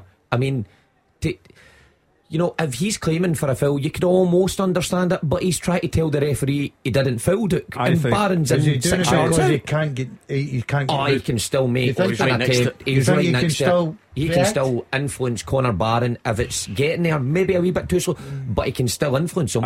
I think he knows he's conceded a penalty, and he stopped to try and plead his case. But you're quite right, it's unprofessional to stop. But he knew in his mind he'd committed a foul that would have been a penalty kick, but he forgot about the play still going on. Good response from Rangers. Ryan Kent's gone close, but Ross McCrory, of all people, former Rangers player, clears it off the line. So Rangers looking to get back into it. The response will be, it's vital, Gordon, and that's stating the obvious, but that was the whole point of last week. When Livy scored, it was so early, and then Rangers didn't respond. It didn't even seem to wake them up. They didn't do much or anything at all until very late in the game. So if they can get back level anytime soon, Rangers still remain favourites for this football match. I wouldn't be hitting the panic button. It's not ideal, of course it's not, because you will be looking as a manager onto that pitch and looking for guys to step up, i.e. Ryan Kent, for instance, Lundstrom in the middle of the park, Tavernier the captain. They've got to step up and lead by example. But the longer the game goes on, and if Jim Goodwin's plan now is right, okay, hold on, we said they needed a response. Goal flashes with Clyde Built Home Improvements. And Rangers have got that response. They are level. Rangers 1, Aberdeen 1. And if you're looking for a goal in the league, you turn to Antonio Colak. It was Malik Tillman, he laid it off, Colak found the bottom corner, and Rangers are level. Maybe it's not going to be that type of day after all, Hugh Keevins. What a game we've got. I did tell you, 2 for Colak, 1 for you did. Sakala, and a 3-1 finish. So just hold on. They needed that right there, though. If that drifts on for another 10 minutes, it gets incredibly hard. I am delighted you stopped me in my tracks. I had Aberdeen going in at 1-0 there. But what a response it is from Rangers. That's what I'm saying about characters stepping up and producing. Colak, one thing about him you've got to say, I know he gets criticised for his overall play, but you put a ball in a box, he can score goals. It's his 11th league goal on his 12th league appearance, Mark. Yeah. It's an unbelievable return. Fantastic. You know, and when you think it, that he was criticised heavily in the opening weeks, even though he was scoring then, and you think, well, what's the guy supposed to do? But he's continued that, and he's kept Morelos out the side, and people say, oh well, Morelos isn't up to speed, but he is. He's just, you know, not as good as Colak just now. So him and Yilmaz are probably the two that gets pass marks over these past probably 6 weeks from a Rangers point of view, and they're going to need him again this game, because would you back Morelos, you know, digging you out a hole? Colak's your best bet in a minute. See that goal scoring record you've just read out there, gone. You play Napoli the other night, and he's not in starting. I would feel really disappointed if I was a striker. Now I know that people will question that, well, he doesn't like to play up, he can't hold the ball and he doesn't do X, Y and Z, but the one thing he does as a centre forward, the most important, he puts the ball in the back of it if you give him a chance. And then Rangers keep pandering to Alfredo Morelos based on what he once did for them. And Giovanni Van Bronckhorst has fallen into the trap, having told him earlier in the season that his attitude was poor. He brings him back and plays him at the expense of Colak, and Morelos does absolutely nothing. You wonder if the other night that was actually just Colak getting rest ahead of this game. Well, that's. I think even have your Colak though. You joined Rangers to play in the big stage, and so. Point. You think, would I rather play against Napoli or play at the weekend against Aberdeen? Well, you'd play in both, but that Champions League game, that goal will be massive psychologically, Hugh, because just before, Ryan Kent was dispossessed at the edge of the Aberdeen box, and that's when you really heard that groan, the anger, the frustration. The crowd was really starting to turn, and up pops Antonio Colak, and now it feels entirely different in there. Of course, and as I said, you find out about people in adversity. So Colak has the bottle for it, and the goal scoring record in domestic football is absolutely wonderful since he joined Rangers. So you can tick off those you can trust and those who look a bit ropey when the heat's on. So Colak is 10 out of 10 so far. We're focusing on Rangers, and quite rightly so, because they're the ones under a little bit of pressure. Go 1-0 down. Jim Goodwin as a manager must be fuming. You know, the law the minute you go 1-up, especially at Ibrox, is make sure don't give the men back quickly. But Rangers have carved them home. Yeah, I think about 6 minutes between those goals. Let's do more incorrect answers on the teaser, Hugh. Yep.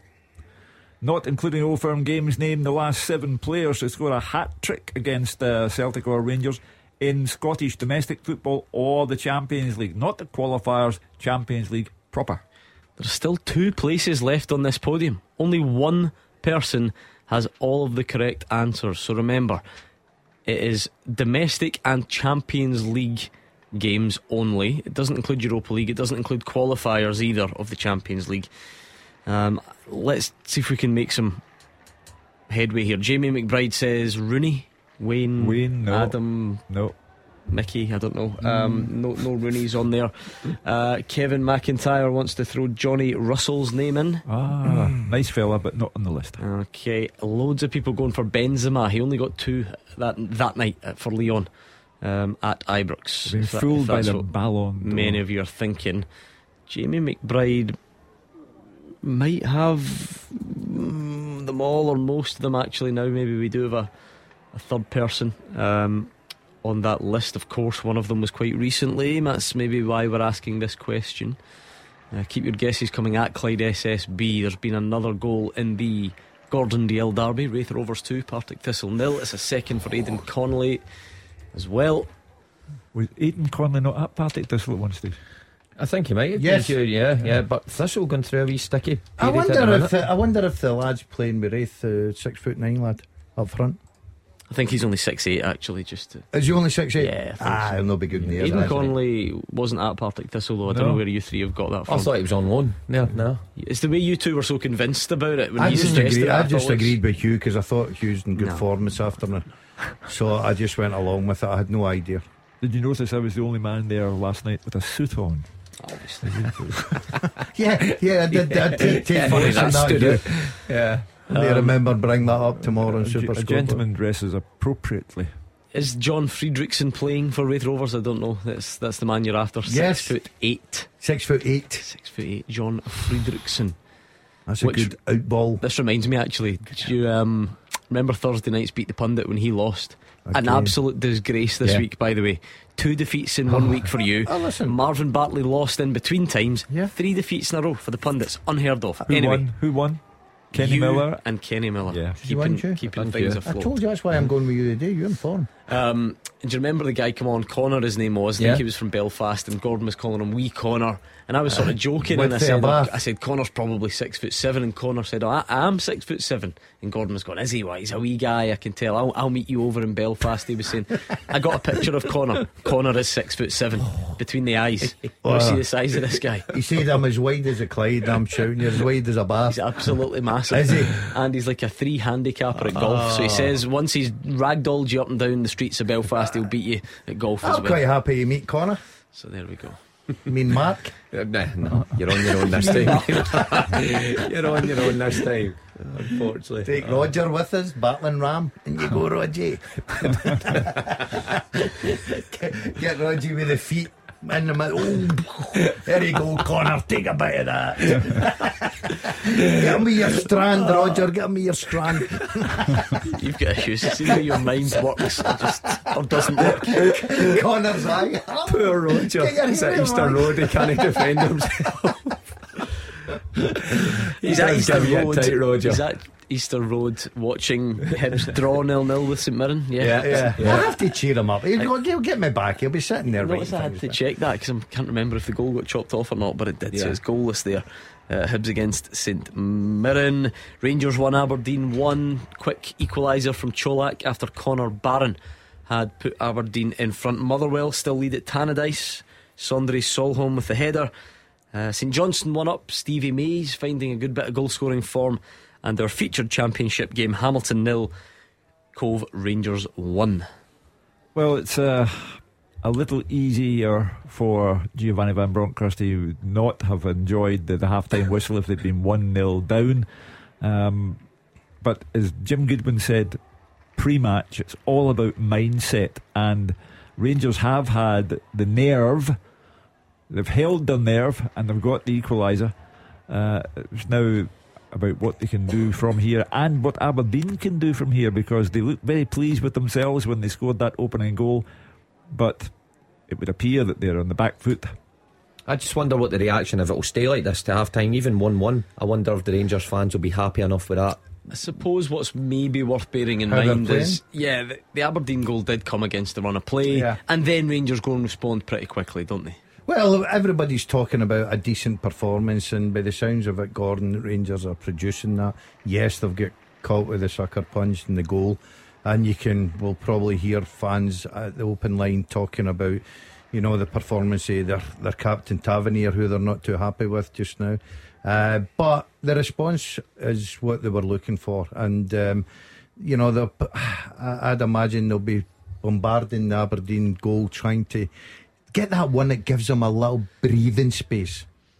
Yeah, definitely a positive response from Rangers. Now we find out if they can take a lead into the break or not. I suppose what's interesting though, Mark, about the Aberdeen goal is it's proof, in case they needed it, that Aberdeen can actually hurt them. You know, you've seen teams come to Ibrox before, and you can always just nick a goal, maybe from a set play or a bad mistake or whatever. But Duke showed exactly what he's capable of. The Rangers defence will be under no illusions as to how dangerous an attacker he is. Well, it is fragile, that back line. You know, Tavernier not playing his best stuff. Then King, you know, young player, looks promising, but I don't think he's playing that well just now either. Davies beside him, of course, a couple of errors the other night, and then you've got Barisic, who was dropped but has now been recalled. So it's a fragile backline. If you're Duke, you must be saying, get me the ball and allow me to run at this backline, because you get success. But the problem for Aberdeen is getting up the pitch just now. Rangers are starting to control things and pin them in a wee bit, but it's like, he's certainly a danger, Duke. I liked him ever since he came. You seen him on the first day of the season. Was it first day he scored his goal when he ran through, and he's been performing well. He's an absolute handful. Ramadani's gone into the book for Aberdeen a few moments ago. Michael Beale is at Ibrox, Hugh. Yeah, he's sitting up in the director's box watching the game. Do you know what? Oh no! I'm sure he was invited. I'll say weeks this ago. Very seriously. He shouldn't be there. Why? Because he knows what's going on at the club. He knows his name has been linked to the job. It does Giovanni Van Bronckhorst no favours whatsoever to be sitting there. It just puts Van Bronckhorst under even greater pressure. Maybe Michael Beale doesn't. Maybe it's on. The job thing is not even in his head, though. He's a professional. I'm wondering why he would be here. Lots of people going back to the farmer clubs. But he's not coming up against Rangers or Aberdeen. Surely his time could be. But surely his time could be better spent. Okay, so Michael Beale. Beale. So if QPR were one each now. So hold on. So Michael Beale, who's now doing a good enough job at QPR to be near the top of the league and be getting linked with Premier League jobs, is now getting a lecture from us on how to spend his spare time. He's a professional football I just find man. it odd where managers go and they'll look at the team who they're coming up against in another few weeks. Probably this was the ideal opportunity rather than go to Ibrox. For all you know, he's up here tying up the loose ends of the house that he sold from he lived here or whatever. You're all so judgmental. He could be. Yeah. By the way, it might not be. I just made that up. A professional football man wouldn't. A proper professional football man wouldn't do that. He wouldn't go to the game. So now the accusation has gone as far as that Michael Beale is not a proper professional football man. He should think more of a fellow professional in Giovanni Van Bronckhorst than to sit there. And he knows he'll be photographed. He'll be in all the papers tomorrow, and he does his old club a disservice. To be fair, never let it be said that we overreact. It's terrible. I was spreading the rumour last night. I was on Tuesday, Thursday with Joe Ledley next week because he turned up there. I totally understand, Gordon, it could be, but people will put two together and think, oh, there's a connection here. He wouldn't go to Rangers, would he? After knocking back in a heartbeat. After knocking back a couple of jobs in the Premier League. Well, he knocked back Wolves. What else did he knock back? Maybe rumoured to Villa, but it was never going to happen, was it? I suppose. But Wolves definitely knocked back. It'd be an interesting choice. Anyway, they have a manager, and it's 1-1 at the moment. Stirling Albion 1, Bonnie Rigrose 1. Kevin Smith has equalised there. We are not too far away from the end of the first half, so one last reminder of the teaser, Hugh, and I'll then do the answers in just a minute or two. Not including Old Firm games. Name the last 7 players to score a hat-trick against Celtic or Rangers in Scottish domestic football or the Champions League. Not the Champions League qualifiers, the Champions League proper. Right, quick. This is going to be a very well received decision amongst Motherwell fans, because you know the way these things work. There's been a VAR check for a red card. It has been given and it's been shown to Tony Watt, who's been sent off against his former team with 40 minutes on the clock. Dundee United trail by a 1-0, and Tony Watt's been sent off for, well, as it's a straight red card, because that's the only thing VAR can look at. A foul on Sean Goss. Are you imagining it just now? Burrows waiting on a tunnel. Right, retribution time. He shoot down to there, slap him in the back. Have you ever seen Alan Burrows? Is a lovely guy, but he wears suits too big for him. Right, sleeves are down there, and he could easily wait till he gets by and just flick him. Boof. Hugh Evans. The Seagulls are flying high. 3-0 against Chelsea. Wow. That's unbelievable, I have to say, because since Harry Potter went to Stamford Bridge, they've been very good, both domestically and in the Champions League. And my 13-year-old will be beside himself. I'll need to text him at half-time. Another one of these in our featured championship game. Goal flashes with Clyde Built Home Improvements. No VAR in the championship, of course. Vertonen thought it hit his head, or says it hit his head. Ref says it hit his hand. Penalty Cove. Mitch Megginson scores it. Hamilton Accies 0, Cove Rangers 2. Right, Hugh, let's do the answers to this while we can. The first half teaser with the scottishsun.co.uk/football for the best football news and opinion online.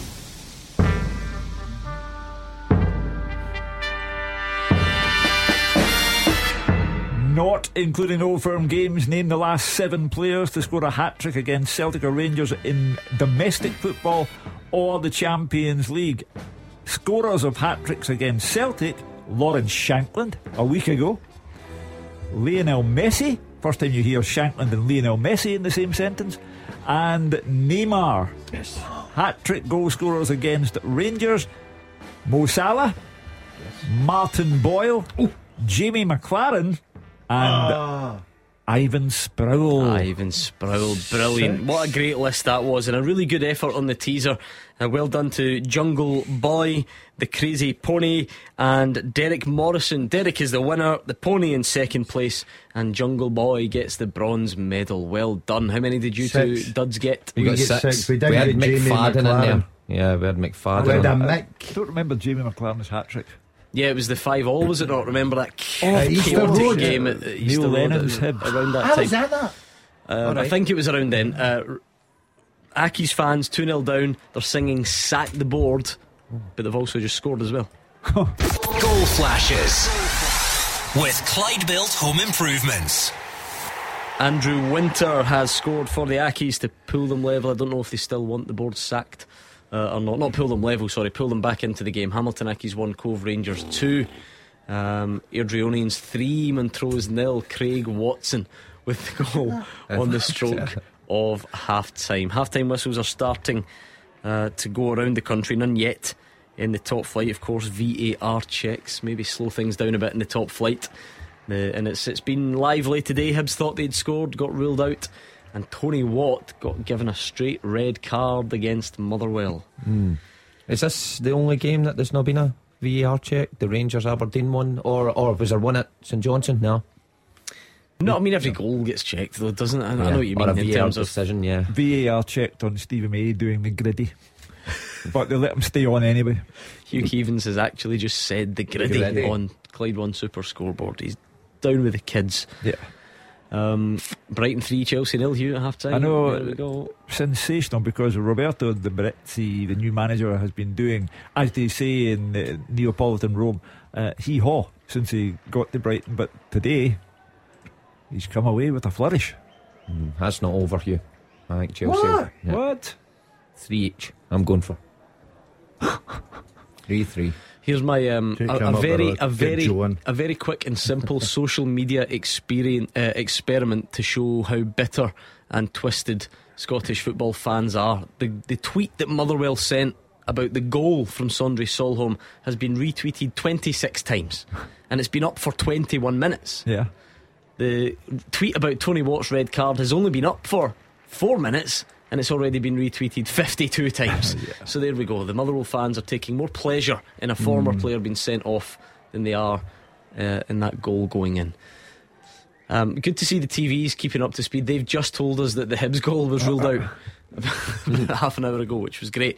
I did say with no VAR, Gabriel was bound to be finished first, and he is half-time at Hamilton. Yeah, it's 2-1 to Cove here at the interval. A good end-to-end game to start off. Cove had a few decent half chances and took the lead in the 10th minute through Mark Reynolds. And the ball came out from an in-swing corner. The striker McDonough knocked it back in, and Reynolds rose the higher, showing his experience and looping the header over Jamie Smith in the Accies goal. The Accies were really struggling. A lot of groans coming from the crowd around me. They had a chance or two on the break through Lewis Smith, but nothing came of it, and they only had one shot It was from Lewis Smith. That was in the first 40 minutes, and it was looking really, really bad. And things went from bad to worse. Scully for Cove went to cross the ball in from the left-hand side of the box. The referee, Chris Graham, thought it hit Nico Vertonen's hand, even though the Finnish Youth International claimed it hit his head. He was incensed. The penalty stood. Mitch Megginson grabbed the ball, cool as ever, put the ball down the middle, and it was 2-0. Plenty of groans turned into full-blown sack the board calls. Getting a bit toxic here, you have to say that, but as if hearing the cries from the crowd, Accies lifted their game. Andy Winterd fired in just before the interval to give them a glimmer of hope. The game is still in the balance here. Accies could pull something back, but it doesn't look good for John Ranking, and there are plenty of boos going around me at the moment. Half-time here, Accies 1, Cove 2. Bit of drama at Easter Road because Chris Cadden claimed his shot hit an arm. Don Robertson has gone to the screen, which you know what that usually means? Penalty to Hibs right at the end. Oh, and drama at Ibrox as well. Goal flashes with Clyde Built Home Improvements. What a time to score for Rangers. Rangers 2, Aberdeen 1. It was Tavernier's shot that was saved. The rebound was cut back to Lundstrom, and the man who scored last week against Livingston has got another important one this afternoon as well. Rangers 2, Aberdeen 1. That's a big goal, Hugh. What a time to score it. Absolutely. And Lundstrom, who has come in for so much criticism of late, but he scored against Livy last week. He's put them in front this week. That's a big psychological blow to Aberdeen and a big psychological lift to Giovanni Van Bronckhorst. In the 48th minute, Gordon Dalziel. Great time to score. All of a sudden, as the Rangers manager changes his half-time team talk, Gordon, by positives. And Hugh's right. I said Lundstrom had to step up. He's certainly done that. He has indeed. Martin Boyle's taking that Hibs penalty. I'm just going to stay with it. We've got a half-time at McDermott Park as well, but let's find out if Martin Boyle can dispatch from the penalty spot. He generally does, doesn't he? He's quite reliable on penalty kick duty. Is Martin Boyle. Goal flashes with Clyde Built Home Improvements. So this time Hibs are in front for sure. They've sent the goalkeeper the wrong way, Martin Boyle, from the spot, and it's 1-0 Hibs against St Mirren. Half time at Dermot Park. David Friel. Half time, Gordon, St Johnstone 1, Kilmarnock 0. We thought this one would be tight, and it has been. Ash Taylor's own goal is what separates the sides so far. I heard Hugh Keevan say St Johnstone striker Stevie May looks like a bag of washing. Well, it was a bold piece of play that led to the goal in 4 minutes. May get the break of the ball as he went past Lewis Mayo and then fired in a cross. Taylor tried to clear, but the ball hit his trailing leg and flew past Zach Hemming. Stevie May did the gritty celebration, but even the St Johnstone Twitter feed said it was a cross, so there's no chance of him claiming it. It was a perfect start for St Johnstone. Since then they've been content to sit back and challenge Kelly to break them down. Visitors have had a lot of pressure, a lot of corners, but they haven't really tested Jimmy Matthews enough. And as Cameron headed over, Kieran McInroy sent a 25-yard shot inches past top right. Cameron then had a shot saved from distance. But for all the Kelly pressure, Saints looked reasonably comfortable, and Stevie May had another shot saved just 7 minutes before the break. Half time, St Johnstone 1, Kilmarnock 0. Half time, Ibrox, Andrew McLean. Yeah, Rangers 2, Aberdeen 1, the half-time score, and a John Lundstrom goal right before the half-time whistle has really changed the atmosphere inside the stadium. Well, Rangers started pretty quickly. They were creating the better openings. A few minutes in, Ryan Kent hit the byline. He found Fashion Sakala with a cross, but he could only direct the ball over the bar. Kent also had an effort himself that hit the side netting. Kellaroos also had a couple of straightforward saves to make before Aberdeen went up the other end and took the lead. Duke twisting and turning in the box. He went down under a challenge. No penalty was given, but James Tavernier stopped to plead innocence. While doing that, he didn't make an attempt to go for the ball. Connor Barron ran in completely free, and he found the back of the net. The Rangers captain and the Rangers manager won't want to see that one back at all, but Rangers tried to respond quickly. The tension was growing in the stands. The crowd were making their feelings known, but that changed 27 minutes in. Malik Tillman cutting the ball across for Antonio Cholak, and no surprise, he found the bottom corner for his 11th league goal of the season. The home side continued to push. After that, Sakala had a couple of chances before the break. The first he should have done better with, one-on-one with Kellaroos, but his shot was straight at the goalkeeper. Another shot a minute later was blocked by the head of Anthony Stewart, but they went into injury time and got that goal to put them 2-1 up. James Tavernier's shot from the edge of the box was saved, spilled by Kellaroos though, and it was kept in play, cut back in to the 6-yard box, and there was John Lundstrom from a couple of yards out and played it into the empty net for 2-1. The fans here much happier than they were at the start of the game. The half-time score at Ibrox, Rangers 2, Aberdeen 1. It's also half-time at Easter Road. Roger Hannah. Hibernian 1, St Mirren 0 at the break. One Hibs striker denied a goal by VAR at the start. The other Hibs striker given a goal by VAR at the end of the first half, and Hibs just about deserving that interval lead. It was a great move after 7 minutes. Joe Newell slipping in Marian Cabrera down the left.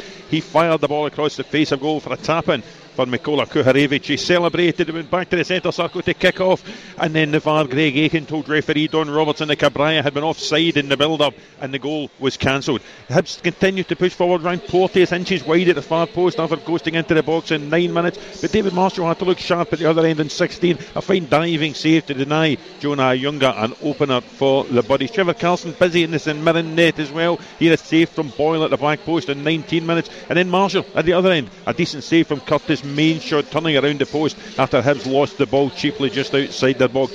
Ewan Henderson should have done better than shoot wide after Marshall's quick clearance was fed to him by Boyle after 24 minutes, and Hibs at that stage looked the better side. Joe Newell tried to burst forward. He was tripped by Alec Gogic for a booking 7 minutes before the break, and then as the match went into 2 minutes of stoppage time at the end of the first half, the key moment, Chris Cadden coming up from right wing back, turned onto his left foot, he had a shot into the whole ruck of St Mirren body. He claimed straight away, as did his teammates, that it had struck a hand in there. Don Robertson advised to go to the screen in front, in between the dugouts, by Greg Aiken, and he had no hesitation in pointing to the penalty spot, and Martin Boyle had no hesitation in finishing it, sending it Carlson the wrong way for the only goal of the half. Hibs 1, St Mirren 0. And it's half time at Tannadice. Here's Selena Jackson.